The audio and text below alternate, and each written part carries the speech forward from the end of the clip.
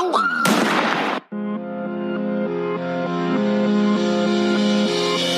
to the Habits to Goals podcast with Martin Grunberg. It's time to take control of your life.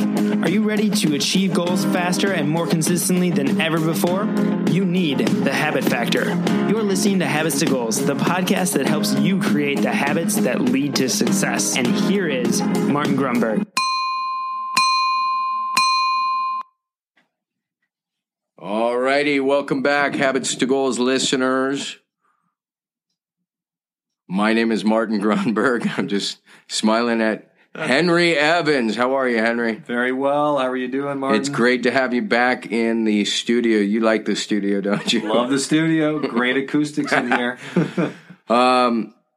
Before we get into it today, our mind bullet for the day, do you happen to have a GTR? Anything specific you want to I hit a new low weight when I got weighed in on the scale last week. Wow. So that was a good thing. Of course, I had hit a new high a few weeks before, so it's all relative. You're just oscillating. Exactly. Well, mine is somewhat generic. It was just a great holiday season and break with the family. I got to see the parents, quality time with the brother and his sons, and then getting the girls and the boys together, all that good stuff. It was super fun. All right, so we're going to get into it. Today's topic, do you know what it is? Game between the... That's right. Ears. The what do we call it? The 6 inches between the ears. The inner game. The story we tell ourselves. So just to set the table, this originated when I had heard, I think it was either Socrates, I do this all the time, Socrates, Aristotle. One of them, the essence of the statement is that knowledge is rooted in perception or perceptual experience. And what was funny to me, so the speaker kept talking, and then I just got stuck in my head on that concept. All knowledge is rooted on perception or perceptual experience. So if you think about that, in one sense, that makes perfect sense. In other words, you know what X is because you perceive it, and then you can write about it or describe it. But where I kind of drifted off was perception is largely subjective. So it becomes a bit of a conundrum. In other words, if knowledge is based on perception, and perception is subjective at best, and in some cases, if it's a complete illusion. Let me give you a quick example. The reason in football games they will have, 4 referees, 6 referees. Sometimes you can see a ball do the exact same thing. 2 experts will disagree. And instant replay and everything, yeah. Yeah, and then you can go into, there's a reason there's 9 Supreme Court judges. I mean, everybody's perceiving things differently. So where this ultimately goes, and I think is really important, is, and this is why I want to talk about it with you, if knowledge is based on perception and our perception is subjective, the question is, what sort of knowledge are we feeding ourselves? So this is a question. Does it serve our goals and our intentions, or does it become self-defeating? You understand where I'm going? Mm-hmm. Mm-hmm. Yes? Yes. Yeah, well, when you think about it, I was thinking about a quote, and there's a whole bunch of these quotes, and we were talking about this earlier, and I don't know exactly who it was, but I think it was the person who was like the head patent attorney, and he basically said that the world, this is in the 1800s, the world has invented everything that's been able to be invented. And along the same lines, some expert genius said that the telephone would never become a real business tool. It's just a toy. And it's the same thing. It's a perception at the time, where the perception was back when Columbus was around, they would hang people for saying that the world was round. And because everybody knew the world was flat back then, just like everybody knows the world's round now. So when you think about that, I mean, all these perceptions shift over time. And when you told that story, I was thinking about, so what perceptions do we have ourselves? Right. About ourselves, or about the goals we're setting, or about what will happen if I do or don't do that, or am I going to get ridiculed, or right? And it's all just in our head. It's in this 6 inches in our head. And that's why I wanted to talk about it. I think you nailed it. So here's the crazy thing. It's this crazy, like I said, it's a conundrum. There's this duality going on. We pride ourselves on knowledge. Mm-hmm. We will go to college and then we'll go get a master's, and some people get doctors. I know almost all, well, I'd say about 50% of the emails I get from this show and from the app, and I'm honored by this. The audience, so many of them have PhDs. So what I'm getting at is this: we pursue knowledge, but it can backfire on us. The world was flat. Now it's round. There were 9. So knowledge shifts. Knowledge moves around. Right. And I think it's dangerous to disregard knowledge, but I also think it's equally dangerous to become static or calcified and ingrained in our perceptions of something. Well, and then just to question it, so that, because there was a story I read, I think it was in the 20s, where all the doctors in the 20s said that all the athletes for the Olympics should smoke cigarettes because it helped them with their performance. Wow, that's insane. And obviously, there's a few people who thought that was not the case. Inhaling smoke's not a good thing. But how many things are there like that we have today? I mean, I think that the cell phone is going to be something down the road. It'll cause cancer as much as cigarettes. That's just my personal view on it. But it's like possible. They don't know. And you got something held up against your head that's electromagnetic, putting off EMR. I mean, it can't be, or EMF. It can't be good. So yeah, I mean, what are these perceptions that we have? And then so then, do you think you should question everything? I think you yeah. Well, to the point where.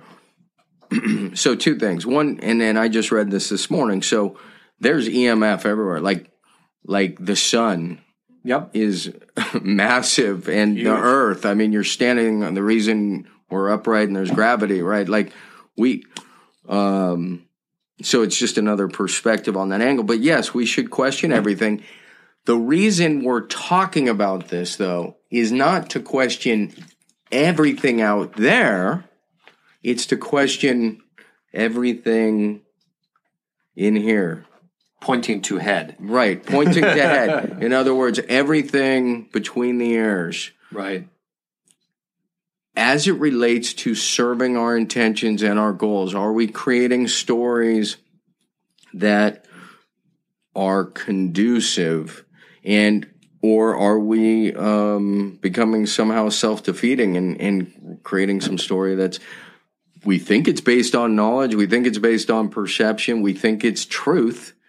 For some reason, this is probably not the best example. So have you ever seen that image where it's like a little kitty cat looking in a mirror? And it sees the tiger in the mirror? It's a huge lion. Yeah. Right? Uh-huh.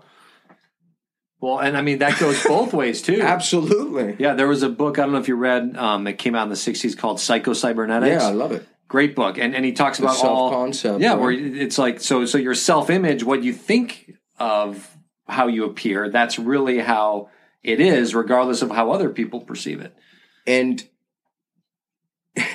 And so that's kind of where we're going here, in that, what is real? What is real? If that little cat thinks it's a lion, I don't know. I mean, again, probably not the best example. So DJT, our incoming president, maybe by the time this is live, he's the president. Who knows? So, but the point is, what do you think his self-image is? What realities, what stories is he telling himself? And I'm doing this totally apolitically, but if his goal was to become president, do you think he had any, do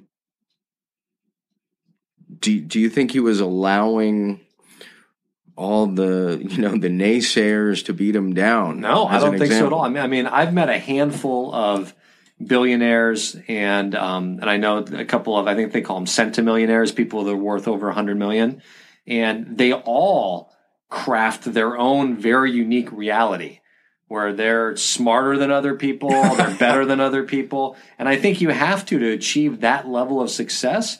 You have to almost cast this spell where you believe everything that you say about yourself. I mean, you almost have to get to that level. And yes, that can be dangerous. There's no doubt that can be dangerous. And I think, again, if you're looking at everything as this kind of oneness duality, you want to do that, and then you don't want to do that. You want to check yourself and make sure you're not out of control, megalomaniac, that sort of thing. Absolutely. But, you know what I just love about this is it makes you question all the stories you're telling yourself. That's where we're trying to go. And I think that's huge because you think about it with whatever state you're in when you're listening to this for something you want to accomplish that you haven't yet. And I mean, losing weight's a big one. Everybody, I've got to lose this and that, this last 10 pounds or 20 or whatever it is, but they never get it done. What's the story in your mind you're telling yourself